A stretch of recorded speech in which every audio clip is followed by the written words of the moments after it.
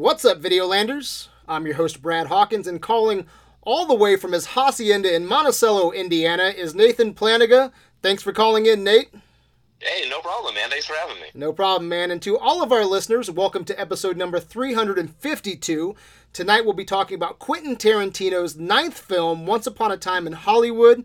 But first, I want to remind everyone that you can find us on adventuresinvideoland.com or on our Facebook at Adventures in Videoland. Also, we are critics with attitude, which means sometimes we say inappropriate things.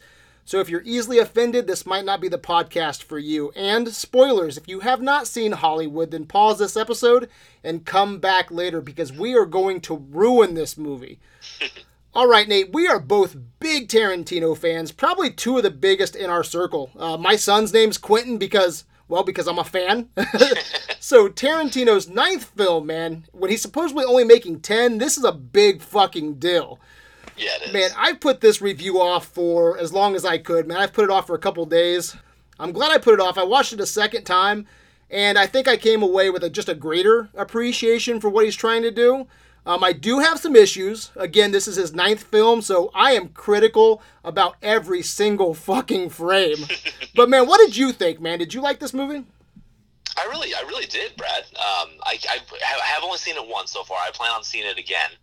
I really liked it, man. I don't want to get too deep into kind of like where it places for me in the ranks because we're going to do a Quentin Tarantino marathon. I'm glad that we take a little bit of time before we do the review because I'm kind of the same way. Like I left thinking like I like it, but I gotta really think about there's a lot of stuff to unpack. Yeah, I couldn't even tell you right now where this fits. I know we're trying to keep away from that because of that marathon we're doing, but I don't even know if I could tell you where it fits in his 9 right now. Yeah, same.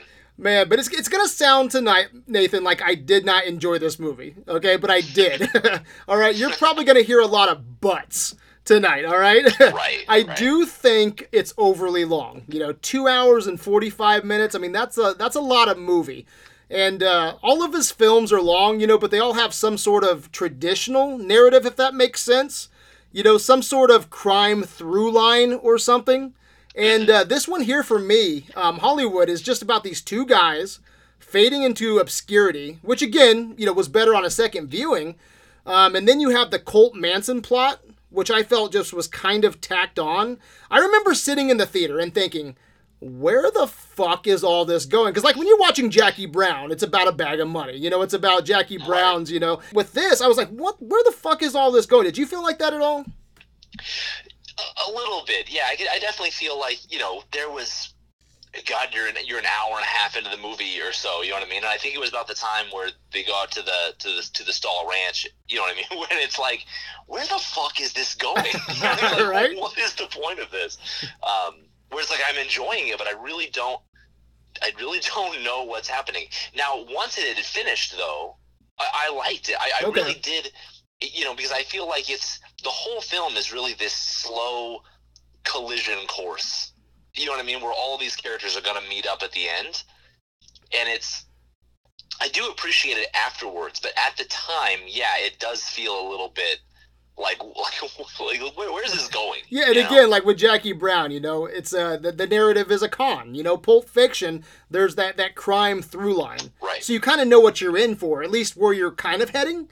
And in this, I was just like, man, I looked at my wife, I think twice. I think it was like the hour mark and like the 2 hour mark. And then at the 6 hour mark, I'm like, seriously, where are we going here, man? But there's a few Rick scenes, that I think you could probably trim down to maybe like 5 minutes. I don't know if you feel that same way, but they ended up going on for like 15 or 20. And on a second viewing, it was all a little bit better and a little bit tighter. But still, man, I think you can trim 30 minutes at least off. And I think it would just be a tighter experience. With that said, though, this is an original movie, man. I can't think of anything else that really feels like this. And, original's hard to come by, man. Did you think that you could trim like 30 minutes off of this?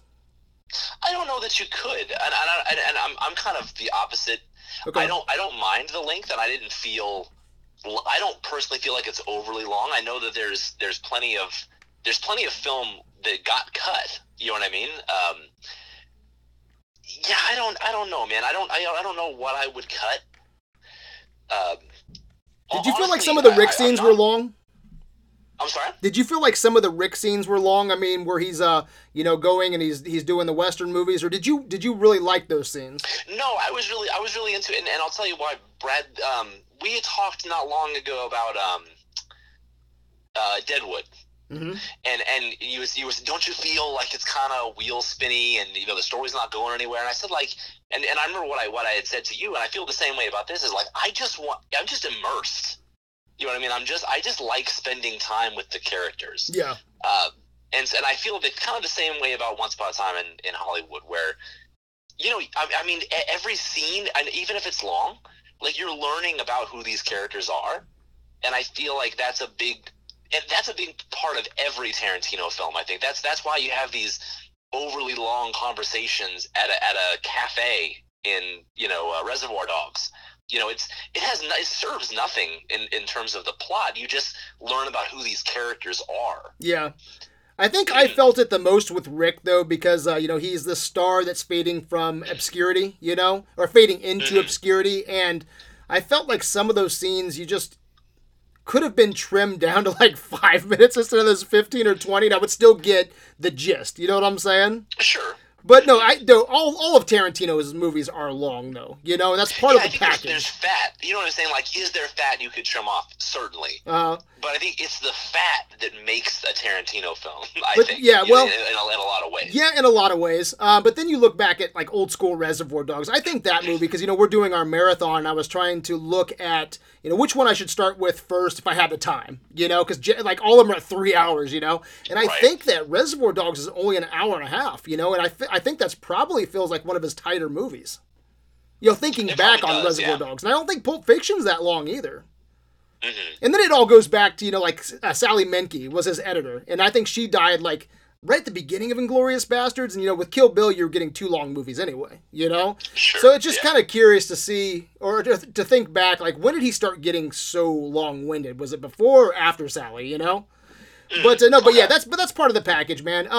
So let me ask you this, though. So Tarantino has said he wanted to retire before he makes old man movies. Have you heard him say that? Yeah. Okay, so I think Hollywood feels like an old man Tarantino movie, and that's not a diss. That's not a diss at all. I wouldn't be surprised if he gets Best Director this year at the Oscars, or at least he gets nominated. But this feels different. It feels like a more mature filmmaker. Do you think this Hollywood feels like an old man Tarantino movie? I think it does. I definitely think it certainly is more mature, and it's more reserved, and honestly, the big let's just talk about the big end scene, right? That scene. Uh-huh. Where people would say, "Oh, that's classic Tarantino." I don't even know that it needed to. You know what I mean? I don't even know that it needed to do that. Uh-huh. I feel like maybe even that's kind of a like, let's just give people what they want kind of a thing. I was having fun with it just the way it was. Uh-huh. Do you think this is his most reserved film since Jackie Brown? Oh, I think it's certainly the most reserved since Jackie. Yeah, absolutely. Well, because I've heard a lot of critics say that they're comparing it to Pulp Fiction because of the narrative style. But I think it feels more like Jackie Brown than Pulp Fiction. And, I love both those films, by the way. Both those are in my top 5. But I feel like this feels a lot more like Jackie Brown than it does Pulp Fiction. Yeah, I can see that. Yeah. But again, it's go ahead. There's just a structure issue to this that doesn't sit well with me. I'm just curious to see how it feels after multiple viewings. Have you ever had a Tarantino movie where you've watched it and you go, that was okay, but then the more you think about it, it moves up your list, because of repeat viewings? Yeah, for sure. I mean, and I would point to like Hateful Eight, for example. Like, I don't really like Hateful Eight, but a lot of what I like about it is just how much of an homage it is to the thing. Yeah. You know what I mean? Like, in a sense, it elevates it beyond what, just what's there. It's like, oh, well, this is the reason they did this, and this is, why they did this scene. And like, oh, I totally get that. It's all a reference, and it's honestly so many Tarantino films, because it's all just stolen references. You know what I mean? Like, everything is an homage. I mean, I think all Tarantino films, in a sense, grow on you over time, because as you watch more movies, you begin to realize, like, oh, that's where he got that. You know what I mean? Exactly. And I'm very curious. Go ahead. I'm sorry. No, I was going to say, I think when we did a Western marathon, it's been a couple of years ago now, where we watched Once Upon a Time in the West.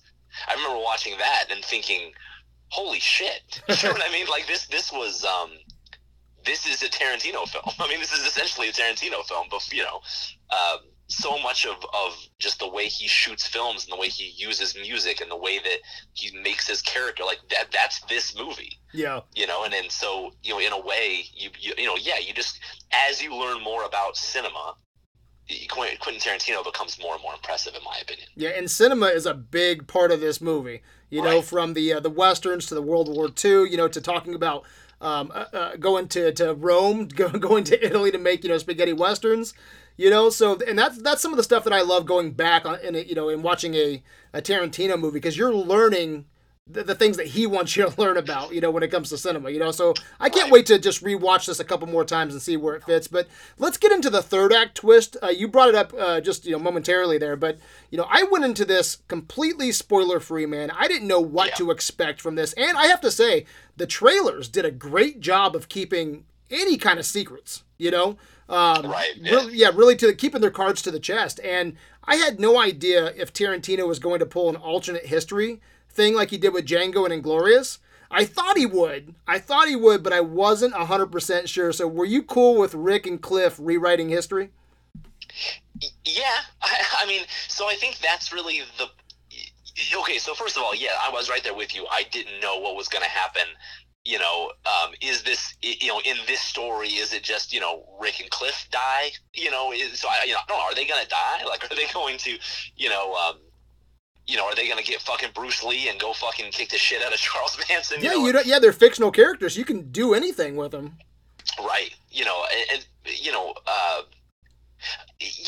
I think, more and more that I think about this, you had said earlier, the Sharon Tate stuff maybe seems a little bit tacked on. I don't think I think Sharon Tate is the point of the film. Like, if you think about, like what she represents in the movie, like she's just happy to be there. You know what I mean? Like, she is so, like, excited to be in this bit part in a Dean Martin film, where she's just that scene where she's in the theater and she's got her feet up, on the seat in front of her, and she's just so happy to be a part of that experience. And in saving her at the end, right, or in a sense, like, preventing that from happening, it's like that's what Hollywood should be. You know what I mean? That's what Hollywood. It should always stay like that. And so, like, and I think he's saying, with her death, things changed. Hollywood changed. Yeah. And I think that, and this movie does not hold your hand. If you don't know anything about Manson or Sharon Tate, you're still not going to know shit about Manson or Sharon Tate, And oh, for sure, man. And I'm cool with that to a certain extent. I don't need these movies to hold your hand, because I like going, after the movie, and because this movie here makes you want to look up stuff. At least it did for me. Right. And I'm cool with that, but it really did feel like some of his movies, like you look back at Pulp Fiction, you have these different storylines going on, and I feel like they all get equal story time. And it felt like Charles Manson or that cult, or, is it Spawn Ranch? Is that what it is? Mm-hmm. Spawn Ranch and Sharon Tate. It just seemed like it was an afterthought compared to the length of Rick and Cliff. No, I can see that. I don't know. At the same time, though, but it worked for you. I do see what you're saying. At the same time, though, like, I think I will never complain about a movie that leaves me wanting more. Uh-huh. You know what I mean? Like, I feel, there's one thing if it feels like it's missing. I don't feel like it feels like it's missing. It just makes me want more. I don't know if it's a subtle distinction. I do wish we had some more scenes. I think it's fine the way it is. Let me ask you this real quick. Did you like how the Spawn Ranch scene was handled? Because one of my favorite scenes is that Spawn Ranch scene. Brad Pitt, he goes to the ranch for the first time, and I love how much tension building there is there, right? Yeah. And then you get to the back and you find out that it's just the old dude just laying in bed, and then it kind of plays as a joke. Did you like that, or were you hoping that more was going to go on at Spawn Ranch? Man, I don't know. It's hard to say what I wanted, because again, Brad, I went into this not knowing anything about what was going to happen, so it was very much like I'm kind of like, I really fucking don't want him to die. Like, I don't want him to be like some Midsummer type shit. Yeah, right. You know, where,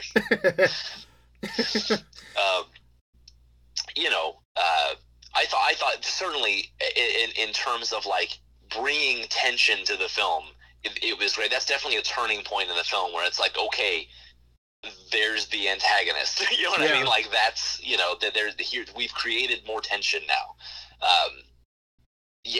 I don't know that there's a way I wanted it to go. You know what I mean? It's because Brad, because it's a film where you do go, Jesus, maybe 2 hours without even really knowing where it's going. You know what I mean? It's hard to say, well, where do you wish it would have gone? You know what I mean? Because it all kind of connects at the end, and it's if you change one thing here, it's going to ripple. Exactly. It was weird though, because like that scene there, I thought the tension was done so well, so perfect. But then especially in horror movies or thrillers, I always put myself in the character's shoes. Maybe like we just watched Good Will Hunting. I never put myself in Will's shoes, okay? But I do in horror movies or in intense moments. And the whole time, even though there was a lot of tension there, and I love how Tarantino like framed all this, there was moments where I'm just like, Jesus Christ, man. I was thinking, Cliff, I don't care how much of a badass you are. He kept on turning around, and you have all these women, and you don't know how many other people are on that ranch. I'm like, you know what I wanted? I wanted him to go to that door, keep on building up that tension. Then when she flips that switch and she's like, come on in, suit yourself. He pauses, and we never go to that back room, and he leaves. And then we don't know if the guy's dead, because I don't know. It's just one of those moments where I'm like, why are you pushing this so much, dude? You're going to end up fucking in a goddamn bear suit like Midsummer, you know? Right. But did you like that scene? Did you have any problems with that scene at all? I can see how, you said before, like, is there anything you would trim? That would maybe be you're right. I can maybe see cutting that off, but at that point, when do they go to get Tex? Is it when he absolutely goes into the room and starts talking to him? I think no, it's actually when the guy goes to he comes outside and his tire's flat and he beats the shit out of that guy. Beat the shit out of the guy. Yeah, and then the guy changes his tire. They go get Tex, and then Tex comes down and Cliff is gone. Okay. But I did love all the tension. I would be okay with that. I would be okay if he went up to the door and then they're like, all right, come on in, and then he just like, you know what, fuck it, because it doesn't matter. You know what I mean? It doesn't matter if he's alive or he's dead. Yeah, it really doesn't. I mean, it doesn't. I was just wondering if there's different ways to do that scene. But anyway, we've been on that for a while. But I'm glad that he did the revisionist history thing again. I'm so happy because he could have went either way. He could have killed Sharon Tate, which doesn't seem like a very Tarantino thing. Where we just end the movie slaughtering Sharon Tate and her friends. That does not seem Tarantino. But again, is this a more mature Tarantino film? He's actually going to tell us the history. But I'm so glad this is revisionist, only because now, in my mind, he has a spiritual trilogy. I think that's cool that Tarantino has a trilogy now, a spiritual trilogy. Yeah, man. I honestly, I really like this movie. It's hard to talk, like, so there's so many scenes, Brad, where like when people talk about, this scene didn't need to be in there, we could cut this out, and like the Bruce Lee fight, for example. Yeah, people are shitting all over that, by the way. I know. That's the one thing I think I hear I hear that, and I hear a lot of people talking about how they think that Margot Robbie just like, didn't get the scenes that she deserved, and didn't get, I think that she did her. She's not supposed to be a main character. She's just supposed to, like, she's part of the story. She's the heart of the story in a sense, but like, I don't know. It doesn't need. Anyway, I think she did a great job, and I think it was fine. Can I add to that real quick? Yeah. I'm one of those ones. Obviously, we've been talking here that I think she needed a little bit more. I don't know how much, but I do think that she was perfect casting. I think you need someone who glows for us to give a shit about Sharon Tate. Margot Robbie glows, so I thought she was perfect casting, though. Yeah, and really, that's what she's meant to be. Yeah. She's meant to be this glowing, sort of idealistic young woman who just is, she's kind of the heart of this location, this time. And yeah, she does a tremendous job. With the Bruce Lee fight, for example, like you need to have that scene because it illustrates why Cliff relies so much on Rick. You know what I mean? Like, because he had his attitude on set is very like fucking. It's very it's very whatever. He like gets in trouble. He maybe he was gonna hurt this actor. He fucked up a car. The fact that he's like so kind of up. He's not up Rick's ass, but he's so on board with being Rick's like dude. Is because he fucking needs him, but also that scene shows you that like later when shit goes down, in the third act, he can take care of himself. He can fucking step up to Bruce Lee. So like, I'm not, but I also think they did a great job just with the acid laced cigarette, right? Where like you've established that Cliff is a badass, okay? And he could kick the shit out of these guys, so you have to completely fuck him up. Yeah. Before I love that. I will say I was expecting a little bit more from that because I know Tarantino likes to have fun, with his camera, and having just right. Brad Pitt, or Cliff like laced out on acid. I was thinking we would get some trippy visuals for that last scene. I really did too. I was expecting the whole time that this would be like. Natural Born Killers. Yeah, wouldn't that have been great? This kaleidoscope of colors and these people trying to take him on. I think that would have been a great moment for Tarantino just to have some fun, man, with some cinematography. Yeah. So I was a little bit disappointed in that, but back to the Bruce Lee thing. I think the criticisms on Bruce or on Cliff kicking the shit out of Bruce Lee. I think that's shit though, because I mean, come on, Cliff is he's a fucking written character, right? He's not real. So you can have him, he can be better than Bruce Lee, It's not like, so it doesn't matter, he's whatever with that, man. So I do have one problem I want to share with you, okay? I want to see if you feel the same way, all right? Now, again, I'm really with you, dude. I like this movie, okay? But I probably just need to accept the ending and move on, because I do like the ending. I do. I really do. Okay. But I have one of those how it should have ended ideas in my head. Sure. Okay. I love the scene. I love the pit bull. I love the flamethrower. All of that, right? One of my favorite lines is probably like when the cops show up and they're like, what happened? And he goes, he came in saying he was the devil and he was going to do some devil shit. That was so awesome. And then seeing DiCaprio just take out the flamethrower and torch this chick, man. I love all that, man. But I kept on thinking, man. I was like, because I wanted Tarantino because we've been waiting for 2 hours and like fucking, 30 minutes to get to this point. And I would have loved, because Cliff gets like stabbed, and he loses a little bit of blood. I forget, I've seen it twice. I can't forget if he gets shot because the ambulance comes and they take him away, to take him to the hospital. But I would have loved if he would have just had the knife in his side, and then he goes to Cliff, right? Or Cliff goes to fucking flamethrower wielding Rick and is like, I know where the rest of these fuckers live. Okay? And they're both laced on acid, natural born killer style, right? Or at least fucking Cliff. And then they go and they storm Spawn Ranch, cowboy style, and they hang Manson by his fucking neck. Dude, that is in my head. That would have been like this glorious ending. Maybe even you got Bruce Lee, right? Get Bruce Lee and Stuntman Randy to help. And just, if you're okay, here's my thing. If you're gonna rewrite history, why stop with the cult members? You killed Hitler. You killed Hitler and all of his whole fucking regime in the theater in Inglourious Bastards. Go fucking to the ranch. Get in your fucking car and go kill everybody at that ranch and then string up Manson by his fucking neck, old Western style, dude. I think that would have been amazing. Is that going too far?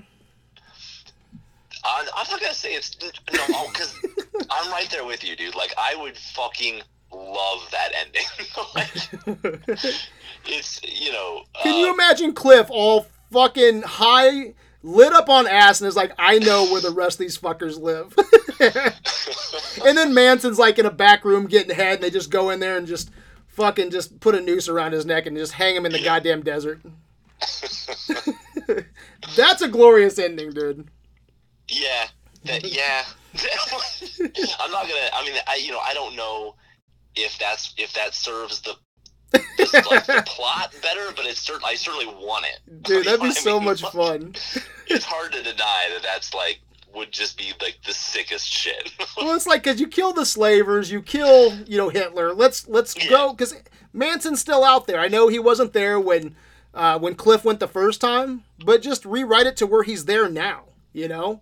And you just kill them all. But anyway, that's besides the point, man. I did like the ending for what it is. I was really hoping for some, a jazzy scene with him high on acid, but I did like the scene. So right now I'm just kind of splitting hairs. But what did you think of DiCaprio and Brad Pitt as a duo? Oh, I loved it. Okay. That's the highlight of the film, really. I mean, like, it's the first time the two of them have been together, right? I mean, like, I think so. Yeah. Just wonderful, dude. I mean, I think they're both incredible actors. It's hard, we're doing awards for the marathon coming up. Mm-hmm. It's a pretty great duo, man, but like Tarantino's got such great duos. Yeah, it's stocked. It's a fucking stacked category for sure. I will say this, man. You can tell DiCaprio and Pitt are having a blast.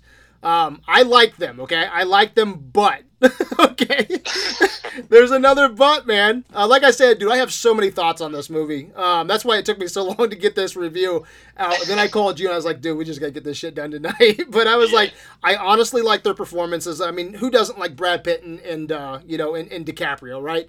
I mean, they have so much charisma, but I feel like there's better actors. I'm sorry. Okay, let me hold up. I feel there's not better. I feel that there's actors better suited for these roles. When I left the theater, I was thinking about Sunset Boulevard, and I was thinking about how Gloria Swanson, she was the actress who played Norma Desmond, and she was this washed-up actress in real life who played a washed-up actress, And that's so layered and so clever. And I was like, man, I would have loved to have seen two has-been actors get to play in this sandbox. And I think something that you also love is like when Tarantino resurrects careers and then gives us something special like John Travolta in Pulp Fiction, or creates new roles for like Samuel L. Jackson or Christoph Waltz. And I think the only reason Leo and Brad are in this movie is because of box office gold. I don't think it's because they were best for the part. I think they're great. Okay, it's like I said, it's Brad Pitt and it's DiCaprio. I think they're great. They're two of our fucking last of the Hollywood men, right? But I think it worked. So just hear me out on this. What do you think of George Clooney as Rick and Johnny Depp as Cliff? They haven't been relevant in a long time. Put them in a Tarantino movie. I think that'd be fucking sick. Maybe. I don't know, man. Maybe. I see what you're saying. And that's off the top of my head. That's off the top of my head. There are actors who maybe better embody those characters. Exactly. That better embody those characters. Because George Clooney, he's not been in the spotlight. Johnny Depp's been recently. Fuck, I just watched that, what is that, Fantastic Beasts, like the second one with my wife. I was like, holy shit, what is Johnny Depp fucking doing, man? Having said that, though, just in terms of physicality, Johnny Depp is not as imposing as Brad Pitt. I don't. So maybe not them too, but I just think there's more inspired casting. There may be, but like you said, these are two, sort of the last of the old Hollywood kind of men. Like they are of a certain age at this point. I just have a hard time buying DiCaprio as. I have a hard time buying DiCaprio as Rick Dalton. Because, he's at the top of his game. He just won an Oscar 3 years ago for Revenant, It's 3 or 4 years ago. Which was his last movie, by the way. Well, yeah. So I just have a hard time, buying that. I wish I had a Gloria Swanson, Norma Desmond type role here that we could really sink our teeth into. Right. Well, the kiss is... Rick is based on... I've heard William Shatner and I've heard Burt Reynolds. So, I'm not for sure. I've heard both of those. Let's say with Shatner, how he really struggled to make a career for himself after Star Trek, or it was, he was so famous for being on this television show, he had a terrible time getting into films, you know what I mean? Because people just knew him as this one kid. It wasn't until Star Trek The Motion Picture that he kind of broke into film with the same role that he had on TV. And it's just, just as, I think maybe having a character that, I don't know how old Shatner was at that point, but I think he's certainly older than Leo. And by the way, too, I'm not just beating up this movie. I had the same criticism for DiCaprio and Django, and I had the same criticism for Brad Pitt and Glorious. It's like, man, Tarantino, when he goes outside the box, I just know what we get. When we go outside the box, we get Samuel L. Jackson, we get Christoph Waltz, we get John Travolta in Pulp Fiction, the whole cast of Reservoir Dogs, So I just wanted him to reach just a little bit more and give us something that we weren't expecting. I think DiCaprio and Brad Pitt are just kind of too cookie cutter. But with that said, I didn't hate it. I really enjoy it. I'm just thinking of what could have been. I see, yeah. But what did you think of Tarantino's regular players? Pretty great all around. I mean, I think Michael Madsen's in it just enough. You know what I mean? I'm going to echo that. Just enough. Just enough. A little bit too much. Michael Madsen goes a real long way. Yeah. Did you think? I think he was too much in Hateful Eight. Certainly too much in Hateful Eight. I would say he's just right in like Kill Bill as well. Yeah. You know what I mean? Like really just in it. For a couple of scenes. Especially when you're looking at Kill Bill 1 and 2 together, he's hardly in it at all. He's hardly in it at all, right? Trying to think who else. What are some other? Tim Roth got cut, right? Tim Roth got cut. As I understand it, he did some scenes. He's credited at the end. It says the gang, and he's in it. I think it literally says like cut, but he did do some stuff. Zoe Bell's in it just enough. Maybe if anything, Zoe Bell fell a little, just because it's. You're always expecting it. Uh-huh. You know what I mean? And Zoe Bell maybe felt a little bit, forced maybe. Because again, she was too much. She did a great job. Because she did great. She went way overboard, and Tarantino let her go way overboard in Hateful Eight, I thought as well. Yeah. So I thought she was enough here. I did like the connection. I don't know if you noticed it, but she's married to Randy in this. They're both stunt coordinators. And in Death Proof, they're both stunt man, stunt woman who are trying to kill each other. Mm-hmm. So it's just kind of fun to see that they're married in this one. I would have liked to have seen. Yep, I know exactly what you're gonna say. Are you? I think Stuntman Mike. Yeah, dude, that would have been so awesome. Either Stuntman Mike, Stuntman Randy is like Stuntman Mike's dad or something. Yeah, something. I thought that was. Oh, that would have been so cool, dude. So cool. Honestly, that would have been legit. Oh, that would have been so legit. I thought Kurt Russell was underused, man. If you get here's a movie sin, okay? You're gonna get If you get to work with Kurt Russell and you just use him for just a few meaningless scenes and some narration, that's a movie sin. Mm-hmm. So I would like to have seen Kurt Russell do. I don't know what else he would have done in this movie, because it's pretty much the Cliff and Rick show. But man, he just seems so underused. And I know Al Pacino's not a regular, and we're talking regulars right now. But man, this is the first time that that he was able to work with Al Pacino, and it just seemed like such a very insignificant role. Pretty small role as well, yeah. But I think that's everyone is. Oh yeah, it was sad not to see Samuel L. Jackson. No Sam Jackson, yeah. I'm hoping that we hear that he's somewhere in there, because like in Kill Bill, he was just the piano player in Kill Bill Volume 1, right? For sure. And I think that's actually in Volume 2. Is it? Where they actually go back. Oh, yeah, you're right.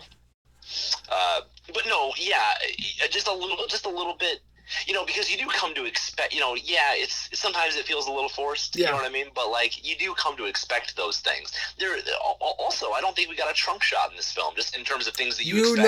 I thought about that the second viewing, because there's the scene where he gets the tire out of the trunk, but we don't get the shot. I was waiting for it. Yeah, we don't get the in the trunk shot. Mm-hmm. Yeah, we got plenty of feet shot. You certainly got a lot of feet shot. Dude, there's feet all over this, man. What'd you think about the soundtrack, man? The soundtrack it's good. It's not. I would not put it in my top 5 Tarantino soundtracks. I think just because Tarantino has amazing soundtracks. Yeah. Sounds like we're going to agree on this one. Off the top of my head, I couldn't tell you 3 songs on this soundtrack. Yeah, doesn't that suck? No, but I thought they were used well. No, don't get me wrong. Like, I 100%. thought that the music was done well. You know what? And that's another mature Tarantino thing, I think. And I like them both. I like mature Tarantino because, like you said, like I think all the music was done well, but nothing was memorable, if that makes sense. So it's not really it's not a negative criticism because, again, I thought it was done well. It's just, it's going to sound like I'm shitting on this movie again, man. I don't want, when I left the theater, there wasn't a scene combined with music that stuck out. Not like Reservoir Dogs, like stuck in the middle, you know? Kill Bill, Twisted Nerve, or I forget the main Kill Bill song where it's like, dun, dun, dun, dun, you know? Yeah. I just did that horribly. But Pulp Fiction, Jungle Boogie, hell, even Death Proof is fucking loaded. Hold Tight, Down in Mexico, Chick Habit. I never felt like, you know, Hollywood didn't have the punctuation on the scenes that I come to expect from a Tarantino movie.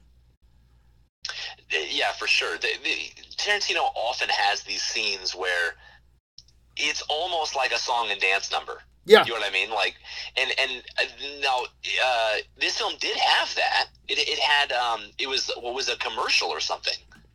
Let me think about this. You see it in the trailers where he's dancing with the girls. Yeah. But I couldn't tell you what song it was. No, neither could I. And then the end scene, I think the band's called Vanilla Fudge, and it's the one where, you know, Cliff is all laced out with acid, and the cult members show up. That's supposed to be a big song, and it's weird because a lot of music I don't know is cool when I first watch a Tarantino movie. Tarantino shows me that it's cool. Shows me, yeah. You know, through a scene, and I didn't feel that through any of this. But I will say again that I thought the music it felt like 1969 Hollywood, and it felt like it was used strategically to build the world. So it's hard to explain. I like operatic Tarantino, you know, where the punctuation's there, but I also respect that he used it strategically here as well.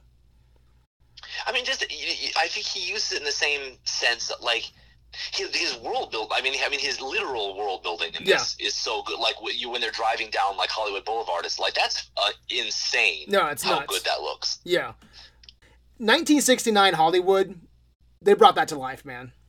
Oh yeah, for sure, man. I mean, I think, and the music I think plays a big part of that and just making it feel authentic. No, I agree with that. Is there any pros or cons? Anything that we didn't bring up that you want to talk about? I think we've covered a lot. Yeah. Even the cars, man. Just the set design. I hate calling that final scene. I hate calling it a con. But like, I almost feel like that final scene is kind of a crutch. You know, where I feel like it feels expected in a film where he does a lot of things where it is mature and it is reserved. To at the end give you I understand that it's a big release, and because you build tension throughout that whole film, real slow, and like up until he like chucks that can of fucking dog food in that girl's face, like it is an immediate like I'm just like a bundle of nerves, and as soon as he does that, I couldn't you were saying the music that they play in that I couldn't tell you. What? Because the whole theater was fucking just laughing its ass off. Dude, I was a good too. Time with that scene, like I was laughing so hard, man. Yeah. No, that stuff is great, and I know we just talked about it, but I do want to go back just talking about that set design. Something else, since I watched it twice, and I was watching the cars in the scenes. And, man, I lost track of how many cars were actually passing each other. I don't care if they're on the interstate, if they were going down Boulevard, or if they were in a parking lot. He had to rent, I don't even know how many cars he rented to make that look like 1969. The vehicles that were on the road. It was so impressive, man. So... There's some I don't want to switch gears too much, but before we switch topics... There's just some shots. I love shots. Remember when we did Jackie Brown? We did the Pam Grier marathon. Yeah. One of my best locations was the Cherry Bail Bonds thing from Jackie Brown. The reason I like that location so much is that as soon as you walk into it and the camera sort of just pans around, like, you get a sense, even when he's not there, you get a sense of who that character is. Yep. You know what I mean? Like, you can tell from the location that I can't remember the character's name now for some reason. Is it Max Cherry, I think, isn't it? Max, yeah. You kind of know who Max is just from looking at his office. Yeah, I love just the that. pictures on the walls and everything. I remember you talking about that. Yeah. Yeah, I think, and there's so many shots like that in this where, like, really early on, I think when the two of them get out of the car and it's the car doors open and they put their feet down and, like, you see all the cigarette butts fall out, like, on Rick's side, and then, you know, on the other side, you know, Cliff has like a moccasin. It's amazing how much just those two shots tell you who those characters are. Yep. And it's just a picture of their fucking feet coming out of a car. I just think it's so impressive when you can tell so much about a character when they don't even have to say anything. Just with a shot. Yeah. You, like, know, you get a sense of who this person is. Let's close this episode out, but let's end with a big question here. Do you think people should go see this movie, and do you think it's a crowd pleaser? I don't know that it's a crowd pleaser. This is hard, man, because, like, do I want people to go see the movie? I want people to go see fucking most movies. Yeah. But, like, you know, I've heard people say, you know, if you're not a Tarantino fan, you probably won't like it. If you are a Tarantino fan, you're gonna like it. I don't know, man. I think when I try to explain to people what the plot is, they don't give a shit. Yeah. You know what I mean? Like, it's like, you know, there's these two actors and the Manson family. Oh, the Manson family's it? Yeah, but it's not that. Like, and it's, you know, it's really hard to get people to give a shit about this movie. You know, and like I was saying at the top of this episode, at least with Jackie Brown, I think everybody can get, like, behind a con, right? Or with Pulp Fiction, I think a lot of people can get behind two hitmen, you know, and a boxer and all this. But, I don't think the general, you know, movie-going public, okay, if you're not a cinephile, I honestly don't think it's a crowd pleaser. I don't think a lot of people will dig it unless, you know, either like you're my father-in-law and he was, you know, coming back from Vietnam, you know, and he was digging this kind of music and, you know, he was, you know, raised in that 1969 culture. If you're not of that ilk, or unless you're a cinephile, I don't think you're going to like it. Like my son. I don't think my son's going to give two shits about this movie. Yeah. You know, and it's just because that, you know, it's just not as accessible, I don't think, to a lot of people. But I want people to go see it. You know, hell, I could be surprised. Maybe I'm wrong about this. It did have Tarantino's biggest opening, though. I mean, that surprises me, honestly. Yeah, mine too. But I mean, fuck. I mean, that's Brad Pitt and DiCaprio. That's what you're going to get. Well, I mean, and maybe that's what you were saying before. Like, why have Leonardo DiCaprio and Brad Pitt? I mean, that's exactly why. Yeah. I mean, yeah, they're going to be the draw. You know what I mean? But that's what I expect. That's what I expect from like a Clint Eastwood movie or a Spielberg movie. You know, I just expect a little bit more from a Tarantino movie because I know that he found Christoph Waltz, like I was saying. You know, like no one knew about Christoph Waltz, and I just think there's some other people out there that would really embody these roles. But hey, that's like I said, I really did like, you know, I did enjoy their performances, so I don't want to bitch about that too much. But I didn't hear a lot of people talk about this when we left the theater. You know, when you watch a movie, like I'll never forget when I watched Saving Private Ryan in a theater.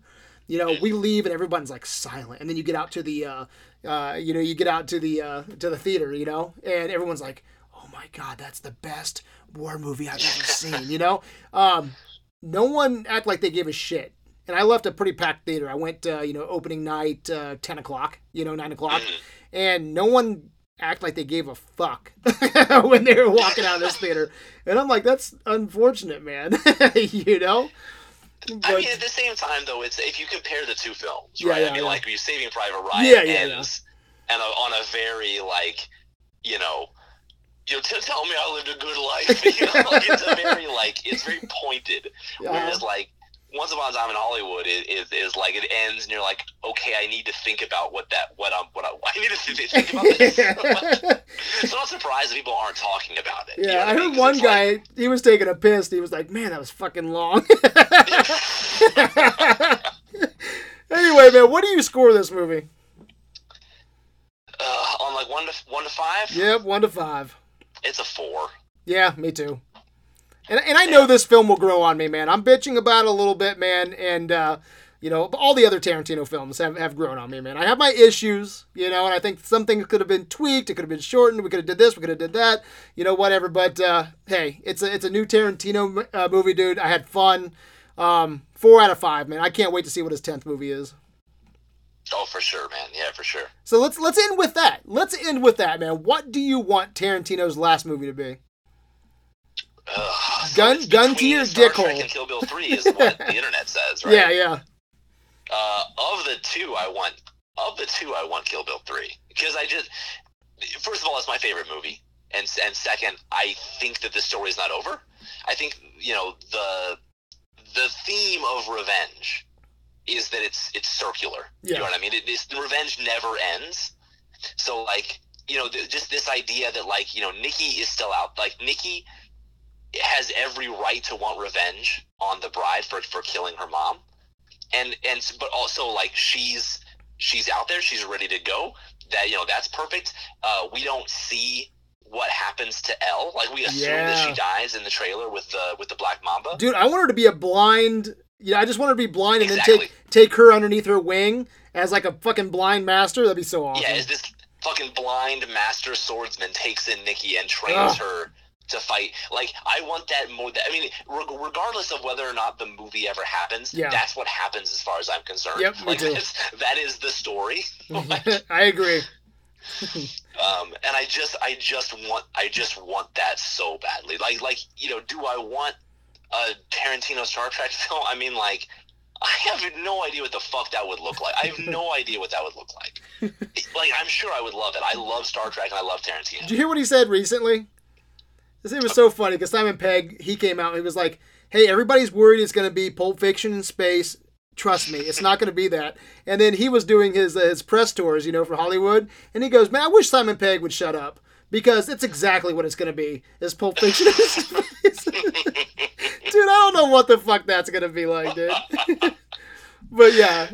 Oh, man. I would love to see a Tarantino Star Trek because I want to see him tackle different genres. And Tarantino doing sci-fi on the way out sounds so fucking cool, man. But yeah, go ahead. Let me tell you, my only real reservation about it, Brad, is that I think that the essence of Star Trek is about it's about in that future, right? People have learned to work together. You know what I mean? People humanity is inherently good in Star Trek. We've put away all of these evils and have worked together to make this massive step forward. Uh-huh. And so there are no struggles over resources and all that shit because the resources are basically infinite. And so you spend your life learning and being a better person. And that's Star Trek. You know what I mean? But Tarantino films are about people being.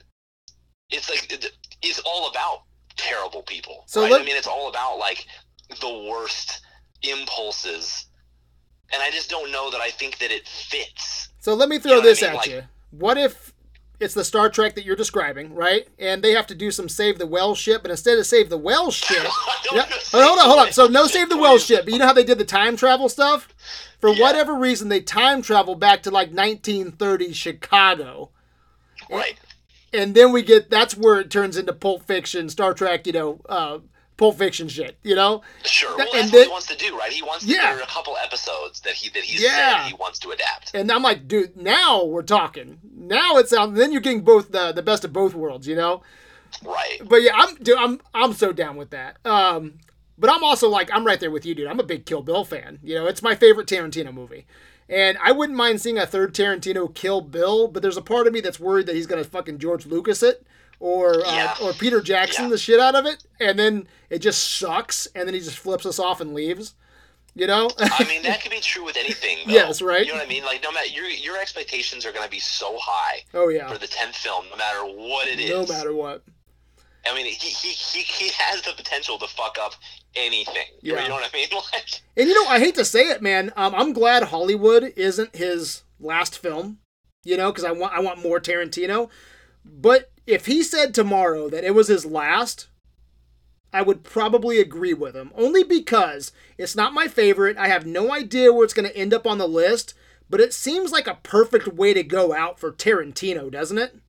I would be fine with it, honestly. Yeah, it's a love letter to cinema. It's got World War II. It's got Yep. westerns and 60s music. It's got a little bit of everything. Bruce Lee. I mean, it's like kind of a culmination of everything that he's been doing. It really has everything. I mean, Quentin Tarantino as a director, he really is like, it's about a celebration of cinema and about Hollywood and a love letter to the the kind of filmmaking that's what this movie is. Yeah.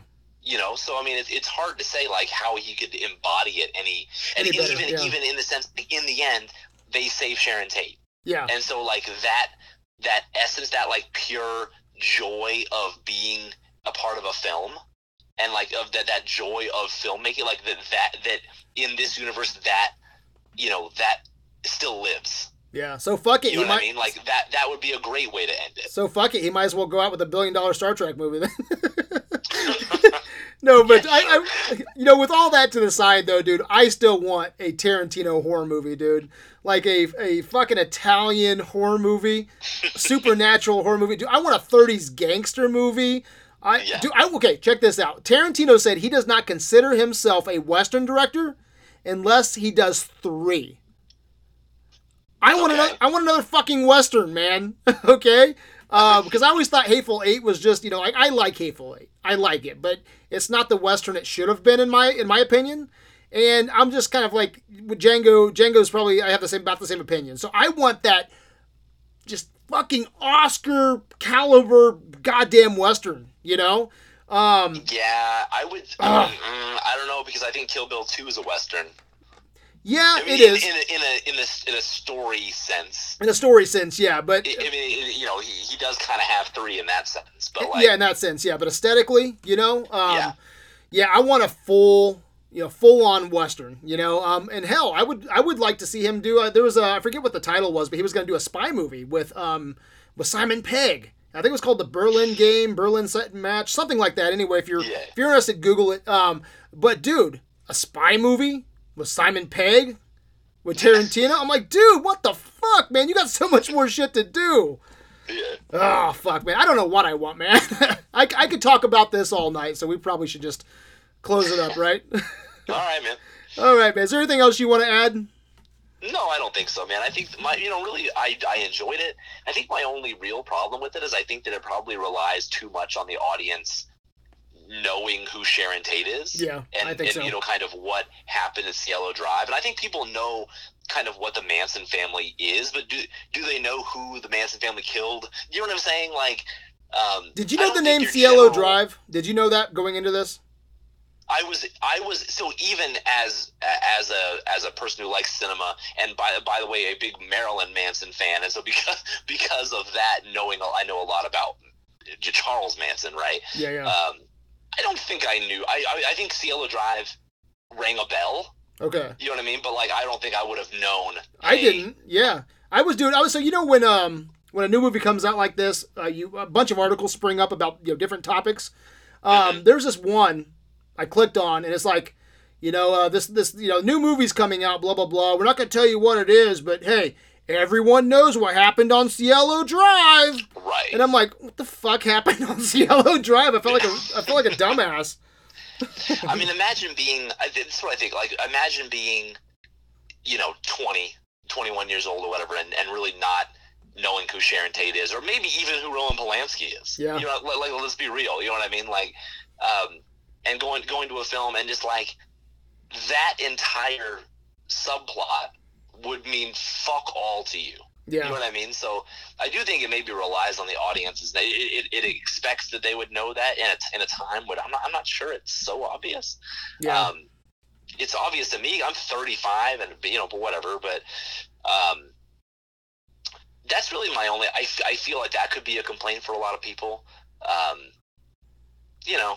I really liked it though, so I'm glad we got a chance to talk about it. Yeah, no, I'm glad we could break it down, man. Especially two Tarantino fans. So, man, I can't wait for his 10th film though, man. I'm excited. I can't wait to buy this on Blu-ray and just go through all the Easter eggs, learn everything I can about it, because I guarantee there's just so much just movie knowledge, in this. It's a Tarantino movie, so I can't wait to just go over it as the years go by, man. So, man, where can Videoland find you? You just find me on Facebook, man.